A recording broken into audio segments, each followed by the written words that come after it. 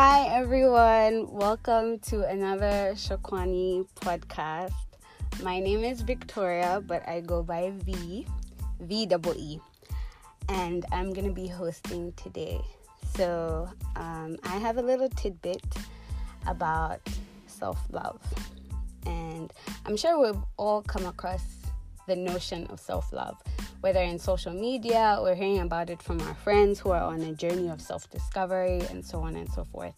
And we may associate self-love with treating ourselves well, treating ourselves in a nice way, taking a nice bath after a hard day, buying yourself some ice cream, things like that.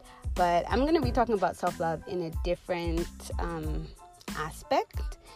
And I hope that what I will share with you will be fruitful, will bear fruit and be fruitful.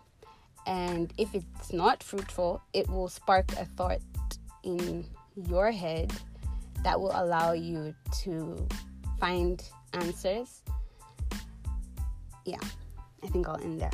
So when I say self-love, it's very easy to get it confused with saying, oh, you're trying to be selfish. I don't mean be selfish, because being selfish is very different from self-love. Because being selfish means to think of oneself first. Self-love means loving yourself. And that might sound easy. Like, oh, yeah, I do love myself. When somebody comes, I'm able to do this and I'm able to do that. But you need to really be able to distinguish whether you're being selfish or you're loving yourself. Because loving yourself really requires you to love yourself in spite of your mistakes, in spite of your bad characteristics, in spite of your sins, in spite of those things you hate about yourself. That isn't to say that you shouldn't fix them, no, because fixing your toxic traits or your toxic habits is part of loving yourself, because you love yourself a lot, that you want to be better. So, yeah, we may think that it's not possible to love ourselves in spite of mistakes and sins and bad characteristics. But I do believe there's a reason that Jesus said to love God first and then love our neighbors as we love ourselves.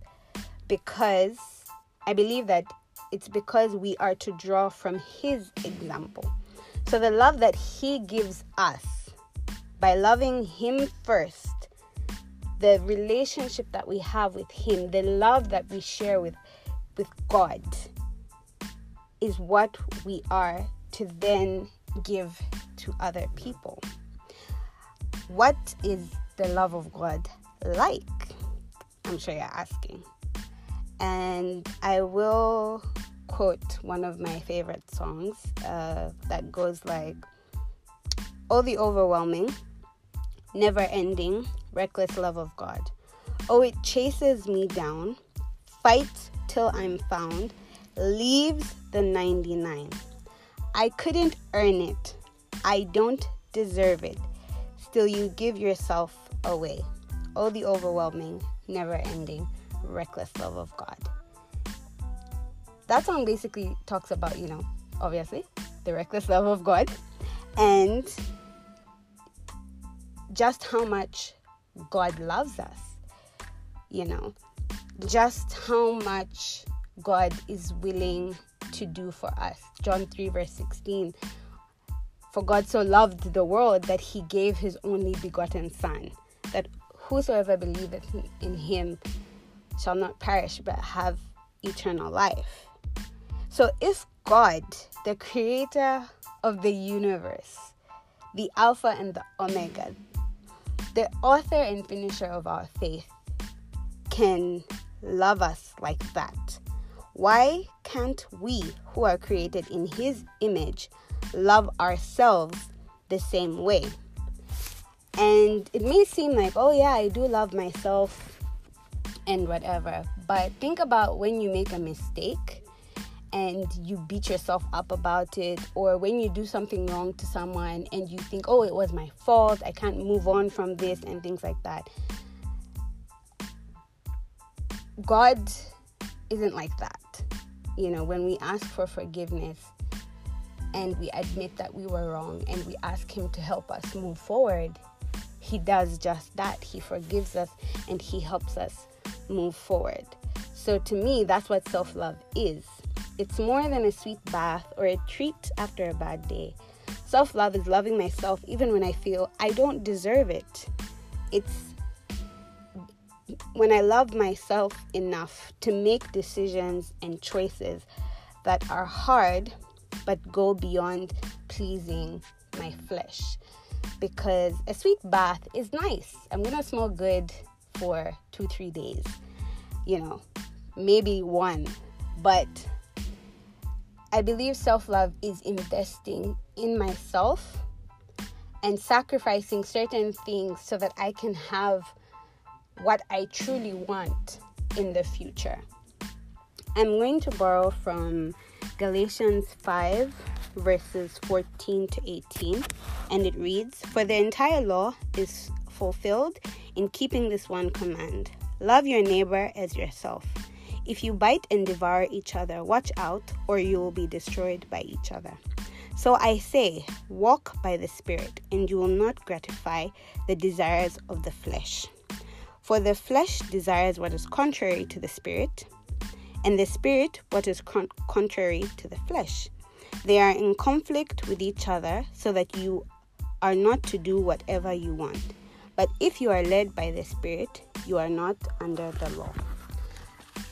I believe there's a reason that these verses take the order that they do, because part of loving yourself means yielding to the Spirit and not to the flesh, because of course the Spirit loves us so much more than we could ever love ourselves. And because the Spirit loves us so much more than we could ever love ourselves, yielding to the Spirit will influence us in a positive light. I'm sure we've heard the saying that goes, by beholding, we become changed. So it goes back to where I was saying, if we follow God's example, the kind of love that we're going to have for other people is going to be the kind of love that we share between ourselves and God. And yeah, so that's why I do believe that there's a particular order. You first love God and then love your neighbors as you love yourself. Because by loving God, you should be able to love yourself, and then you can love others. Further, I'm going to go on and shortly end with 1 Corinthians 13. And I'm sure you're all thinking, oh, I knew this was coming. Oh my gosh, I saw this. And yeah, because whenever we talk about love, we do talk about 1 Corinthians 13. And I would be wrong, I think, not to leave it out. But I'm going to try and ask you to think about it in a different way. We're often told, at least for me, I was always told, oh, okay, if you like someone, then go to 1 Corinthians 13 and then replace the word love with that person's name. And if that person fits the description, then that's a good guy for you, or. But today I'm going to challenge everybody listening to replace the word love, not only with your name, but also with the way you relate to yourself. So for example, love is patient, love is kind. What I mean when I say relate to yourself, I mean to say V is patient with herself. V is kind to herself. And do you fit that mold? When you go through that and you relate that to yourself, do you fit that mold? Do you love yourself the way 1 Corinthians says we should love? If not, that might be something for you to think about. If you do, well, good on you, Yeah. I'm just gonna end by saying, remember that as humans, we cannot give that which we do not have. So if you don't love yourself as God loves you, you cannot expect to love your neighbor. I hope this has been a short but fruitful sharing.